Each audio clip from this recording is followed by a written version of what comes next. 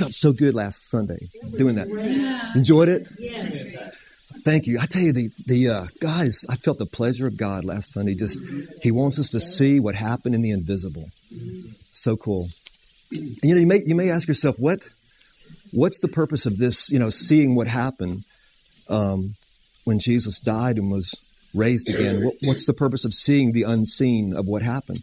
But it's so important because what it does, it brings you and I out of a earthly mentality into a heavenly mentality. And it goes directly to our understanding of who we are in the Spirit.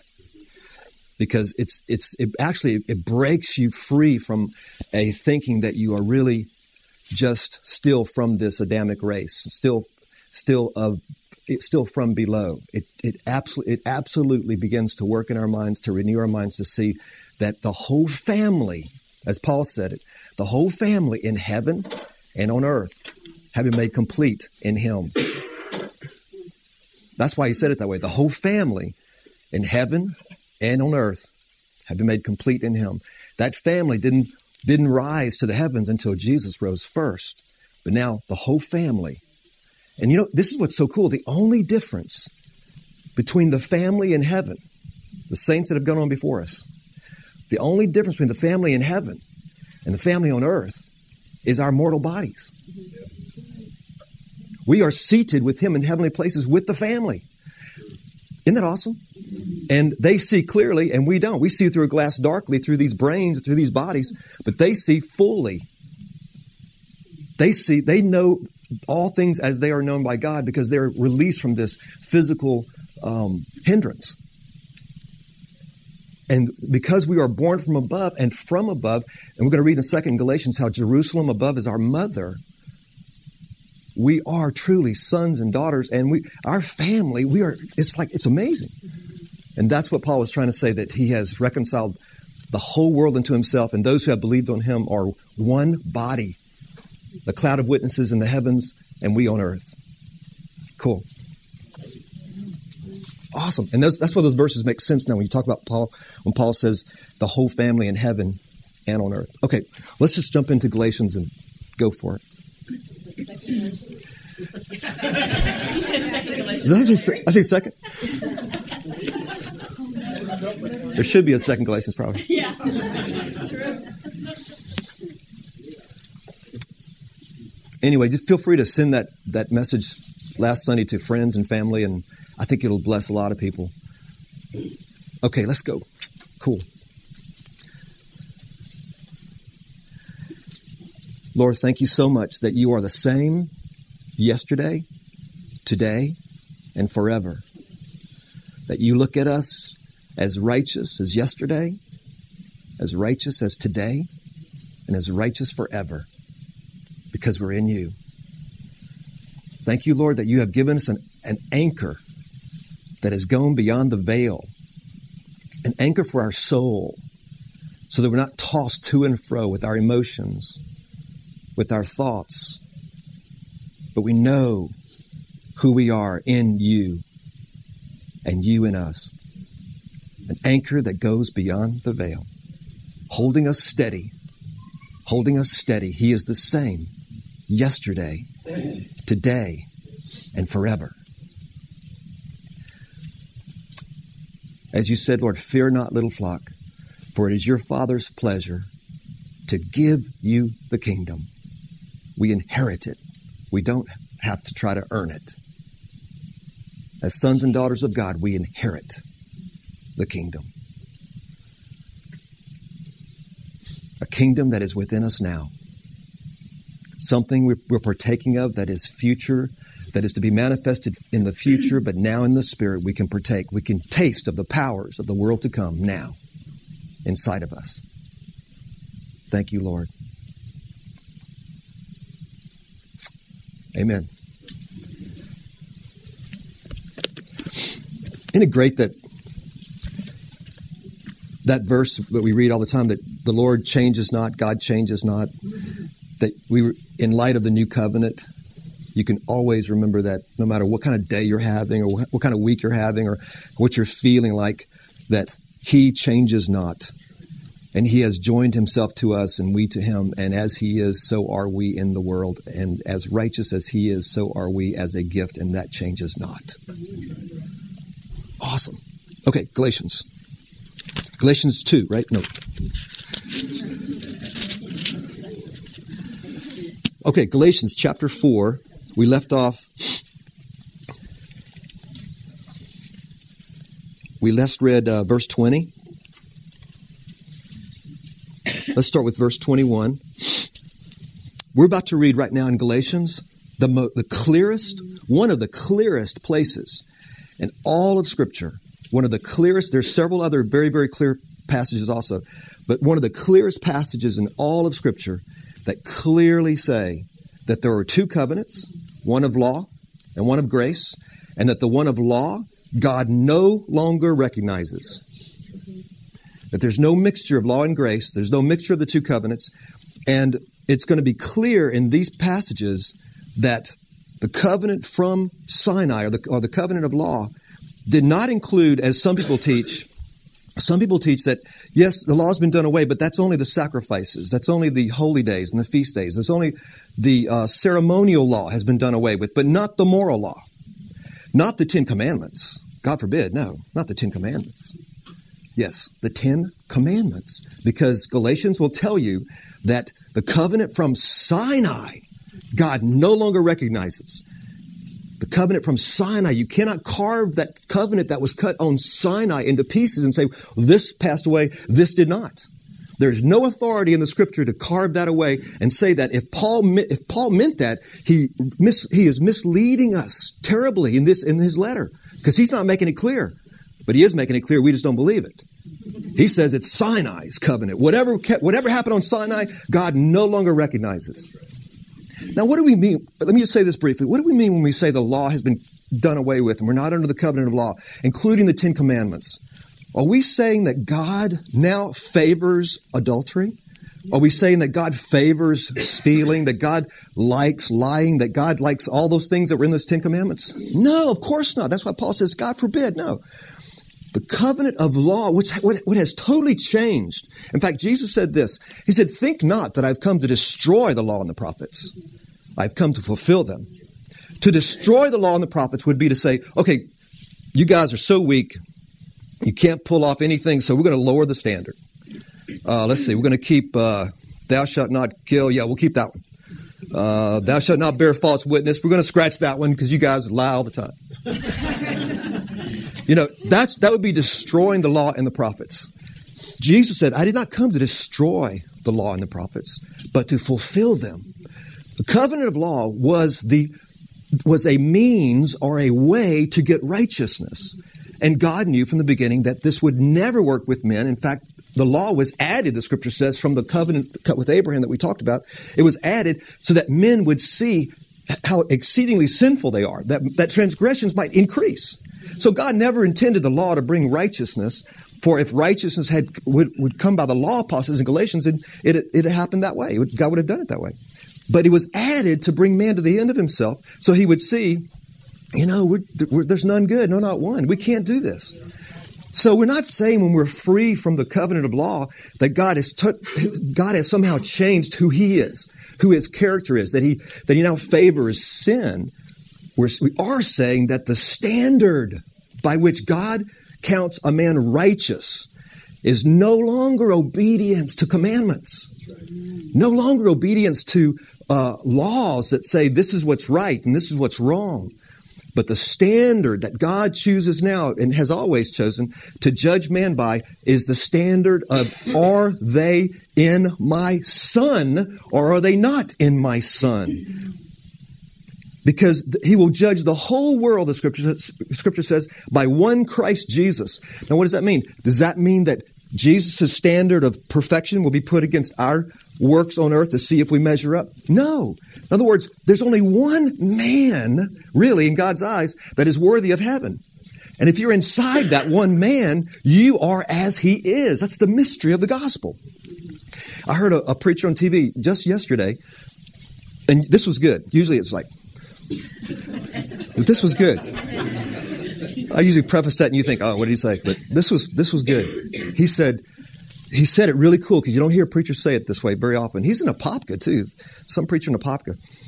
He said when the Spirit of God comes inside a body, he means to live through that body.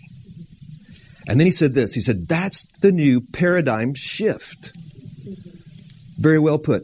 You see, the law has you thinking, I'm outside of God. God's over there. Here's the law, and I've got to get to him by obedience and by being good and not being bad. The paradigm shift is no. Because of the mystery of death and resurrection in Christ, because God has terminated the old man through the death of Christ and has raised a new creation in union with him, the Spirit of God, that with Christ Abba in us now, wants us to live by him, and he lived through us. So that we rest from day one, the moment we were born of the Spirit, we're just as righteous as we're ever going to be. What a rest.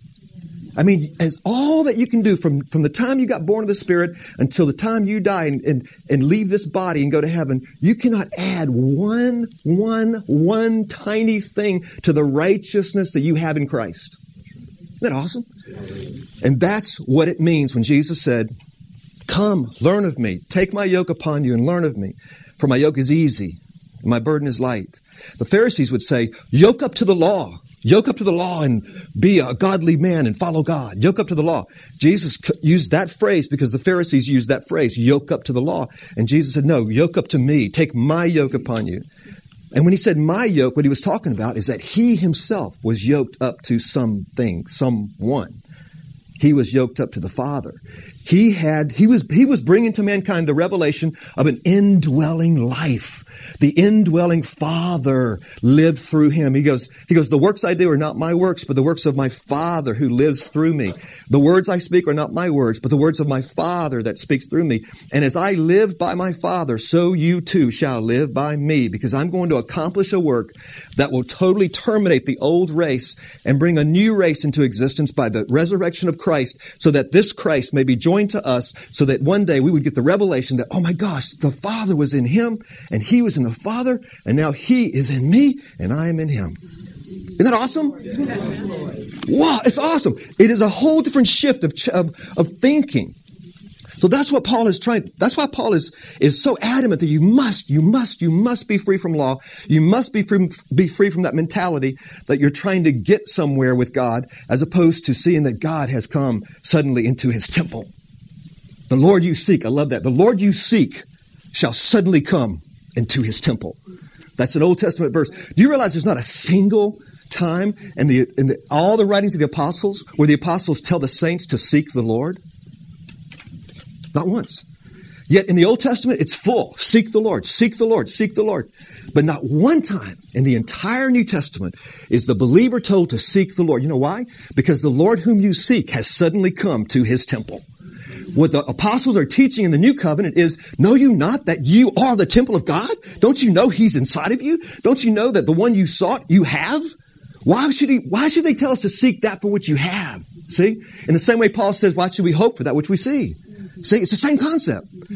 We are in union with him. I tell you what, this is so simple, but so profound. If the church would get just this one revelation, the thing we say sometimes after these meetings, that I am in him and he is in me, it would change the world. That simple revelation of union, that I am in him and he is in me, is awesome.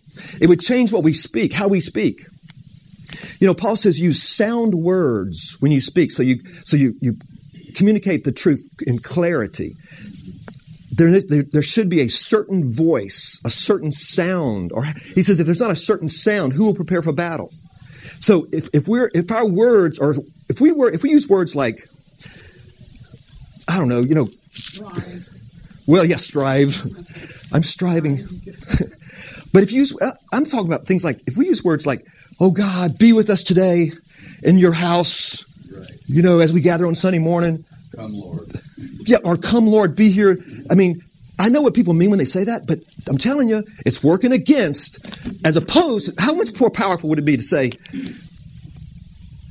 Lord, we thank you that you are inside of us. Yes. And Lord, we thank you that you're not in this building, you're in us. And the only reason you're in this building is because we're in the building. And when we leave this building, you'll be with us outside of the building. God, we thank you that you brought us into union with yourself. What will that start to do with the body of Christ? You know? And it's almost like the pagan way of thinking that many in the church have this thinking that if we praise enough, he'll come down. If we please him, he'll come down. That's pagan thinking. That's what Elijah confronted with the prophets of Baal. Oh, we'll cut ourselves. We'll do things or he'll come down. No! He has come down. He's tabernacling inside of us. All right, that's my soapbox. All right. It changes the way we speak. We won't speak the same way, and it'll be life to people when we speak. See, that's what it means to build up the body of Christ, speaking the truth one to another in love. What would it do if we just started telling our brothers and sisters, isn't it awesome that Christ is inside of you right now?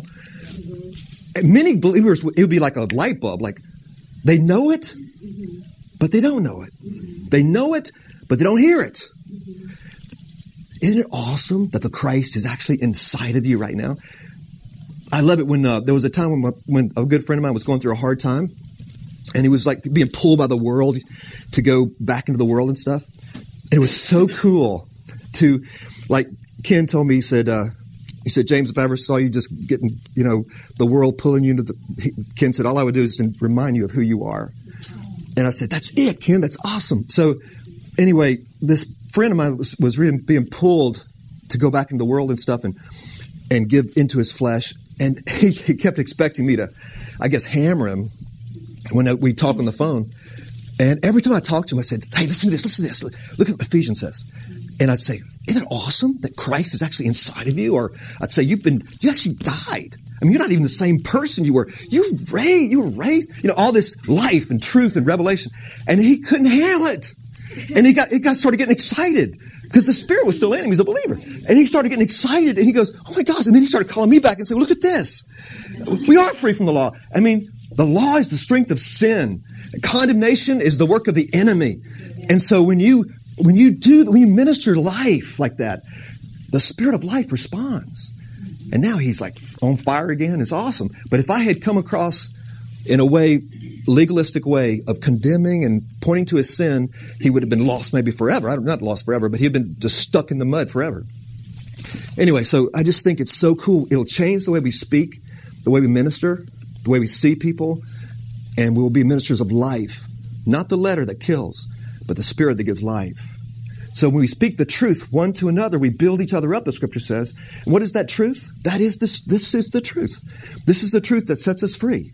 We begin to help us see who we are. Paul says in the Philippian letter, he says, acknowledge every good thing that is in your brother or sister that is in there by Christ Jesus. Isn't that awesome?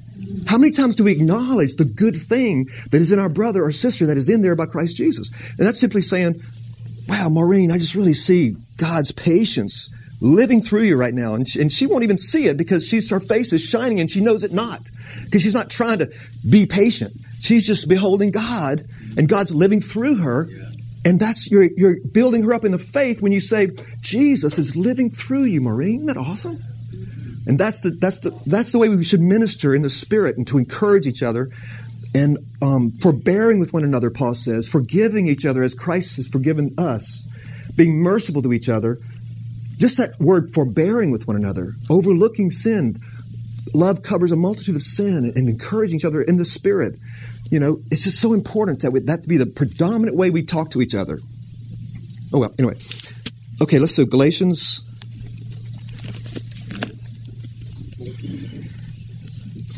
Verse 21, chapter 4, verse 21. Tell me, you who want to be under the law, do you not listen to the law? Paul is so cool. He takes the law right back to those who want to be under the law and says, read it. Verse 22. For it is written that Abraham had two sons, one by a bondwoman and one by the free woman. But the son by the bondwoman was born according to the flesh, and the son by the free woman through the promise. This is allegorically speaking. For these women are women is not in the text there, but it's referring to the women. These women are two covenants. One proceeding from Mount Sinai, bearing children who are to be slaves. She is Hagar. Now this Hagar is Mount Sinai in Arabia and corresponds to the present Jerusalem, for she is in slavery with her children. But the Jerusalem above is free. She is our mother. She corresponds with Sarah. Sarah corresponds with the Jerusalem above, and Hagar corresponds with the Jerusalem which is below. Verse 27, for it is written, rejoice, barren woman who does not bear. Break forth and shout, you who are not in labor. For more numerous are the children of the desolate than of the one who has a husband.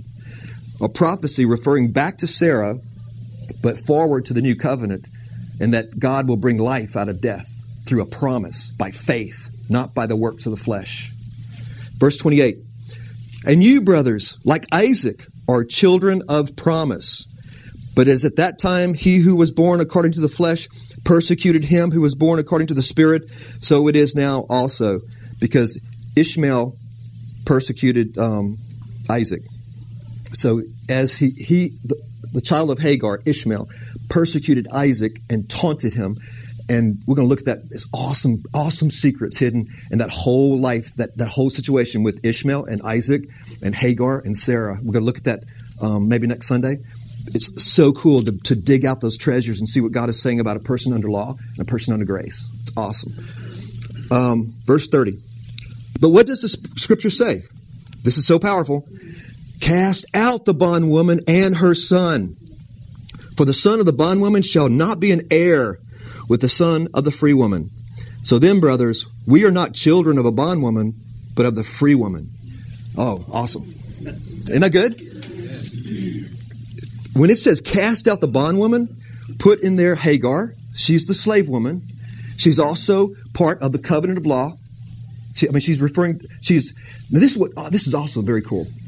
Paul gives us precedent to take actual historical events in the scripture like this. This is not just an allegory. This is an actual historical event of Abraham having 2 wives and children. Paul gives us precedent by the Spirit to see allegories in the Old Covenant. Isn't that cool? Not that we need to see that because we pretty much see that, but we have precedent here that we can look at a historical event and know that behind the historical event, God is hiding a revelation of the finished work of Christ. Isn't that cool? Okay, so we can look at this, and he says Hagar, the slave woman, was like the old covenant, the covenant from Sinai, the covenant of law. And then he says the child of that union between Abraham and Hagar was Ishmael, a child of the flesh. Why do you call it the child of the flesh? Because she could have children in the natural. Sarah could not. So that's why Sarah said, maybe we should help God. Go into Hagar, our slave girl, and maybe that's the way God's going to give you that child he promised 20 years ago. She's probably frustrated. And so Abraham, does it, and he has a baby by Hagar, the slave girl, and that's why it's of the flesh, because there was nothing supernatural about it. And so it was a work of the flesh. And of course, to this very day, the descendants of Ishmael and the descendants of Isaac are battling to this day, to this very day over in Jerusalem. So anyway, here's the statement that's cool. God says, cast out the bondwoman and her son.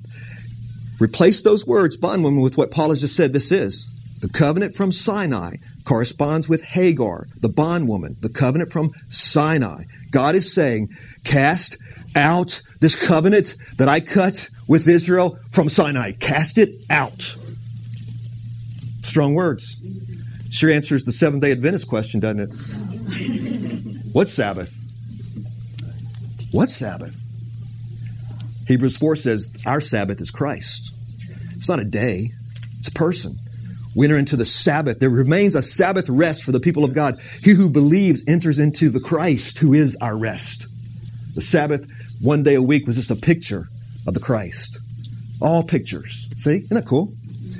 So here he's saying cast out, and the son is the flesh. So he says cast out the law and the flesh. Don't try to do it yourself, and don't try to live under that covenant that says you got to do it yourself. Cast it out. Okay, then he says, further back. And just so you know, let's turn to 2 Corinthians real quickly. Paul makes it again, this is another one of those verses that makes it abundantly clear that he's not saying that only the ceremonial law on Sinai was done away with, but that the moral law, the Ten Commandments, is still in force.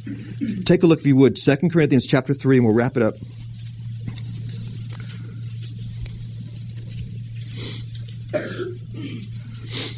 Now we know that the covenant that was cut on Sinai, the only thing that was actually put on stones by the hand of God were the Ten Commandments.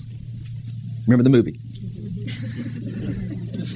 God didn't write Deuteronomy on the tablets of stone. It'd be a lot of stones. It'd be a heavy book.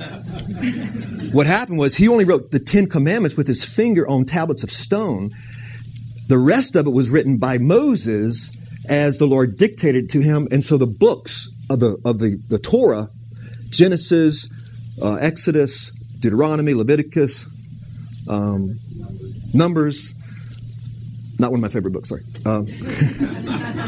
But those 5 books is considered the Torah or the law. That's considered the law. That's why notice when he says, "You who want to be under the law, don't you read the law?" And he quotes from Genesis. He doesn't quote from the Ten Commandments, because in the Jewish mind, the law was the first 5 books. So when he said, "You who want to be under the law, do you not read the law?" And he quotes Genesis about Abraham's having 2 wives, he's referring to that Genesis book, but not the actual covenant language, because the Jew thought of the first 5 books as the law. The law and the prophets was their way of saying all the Old Testament. The first 5 books, the law, and all the other books being a reference to the prophets. Okay, so anyway, so he's here. What was we were saying about? God only wrote on the Ten Commandments on the stone with his finger. The rest of it was. So let's see what Paul says in this passage about what was done away with. Okay, real quick, chapter 3. Let's just go to, well, I love this. Verse 1. Are we beginning to commend ourselves again? Or do we need as some letters of commendation to you or from you? He's talking about the Judaizers who had letters from people in Jerusalem saying, listen to these guys. They have the truth, these Judaizers. Paul says, I don't need a letter of commendation. I don't need men to commend me to you. What do you need, Paul? Verse 2. You are my letter, the saints, written in our hearts, known and read by all men.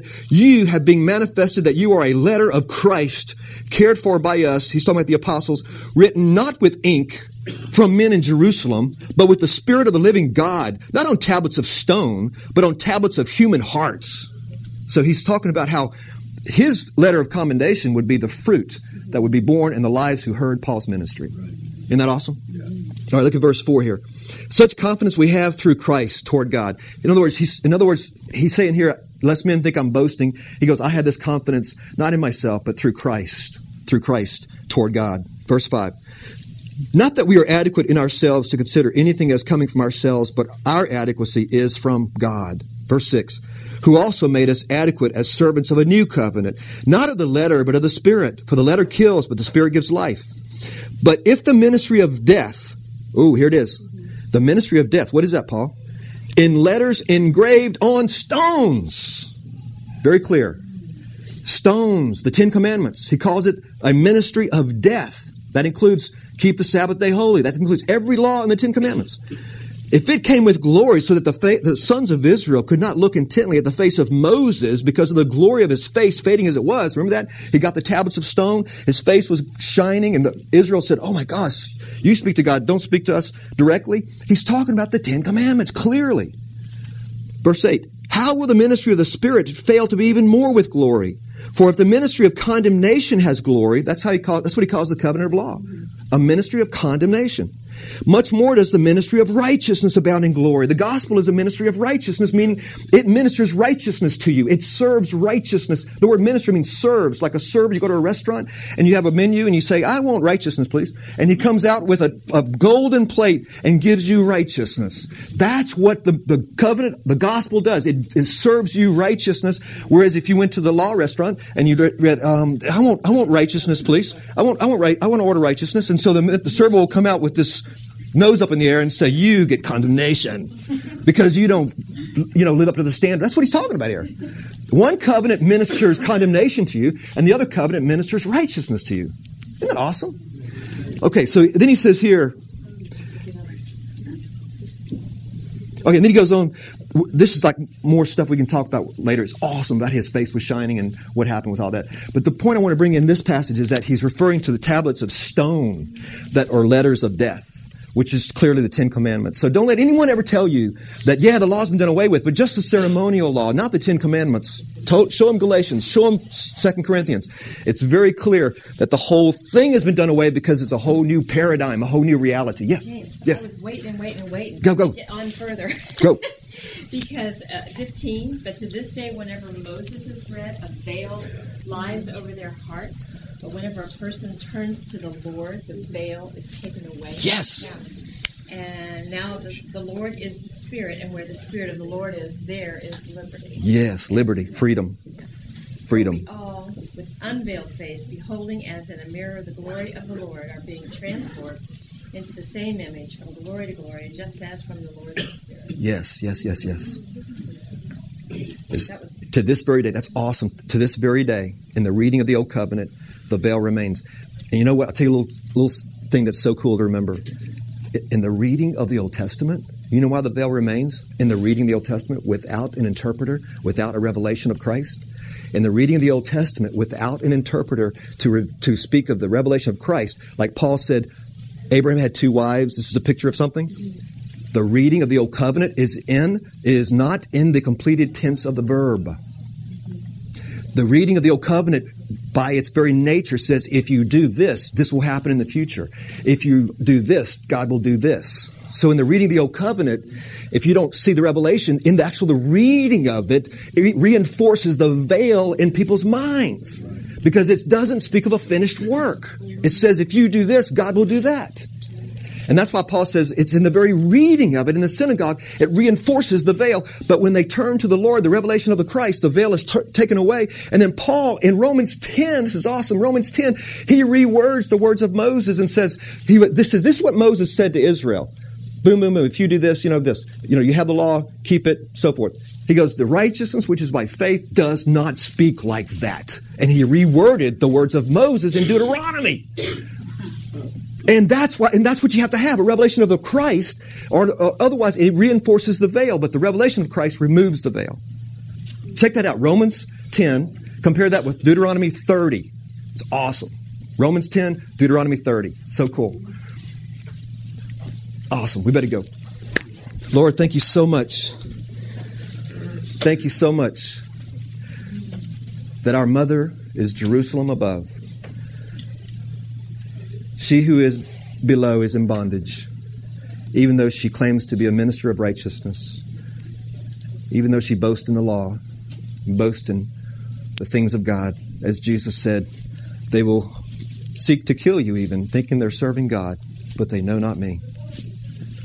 Lord, I pray that we would grow in this awareness of union and that we would never forget that you call us beloved. You call us beloved. You are the same yesterday, today, and forever. I pray your blessing upon us in a more powerful way, Lord. Open our eyes to see things we've never seen before. Give us, please, Lord, the spirit of wisdom and revelation and the knowledge of you. Establish us in the reality of the kingdom. In Jesus' name, amen.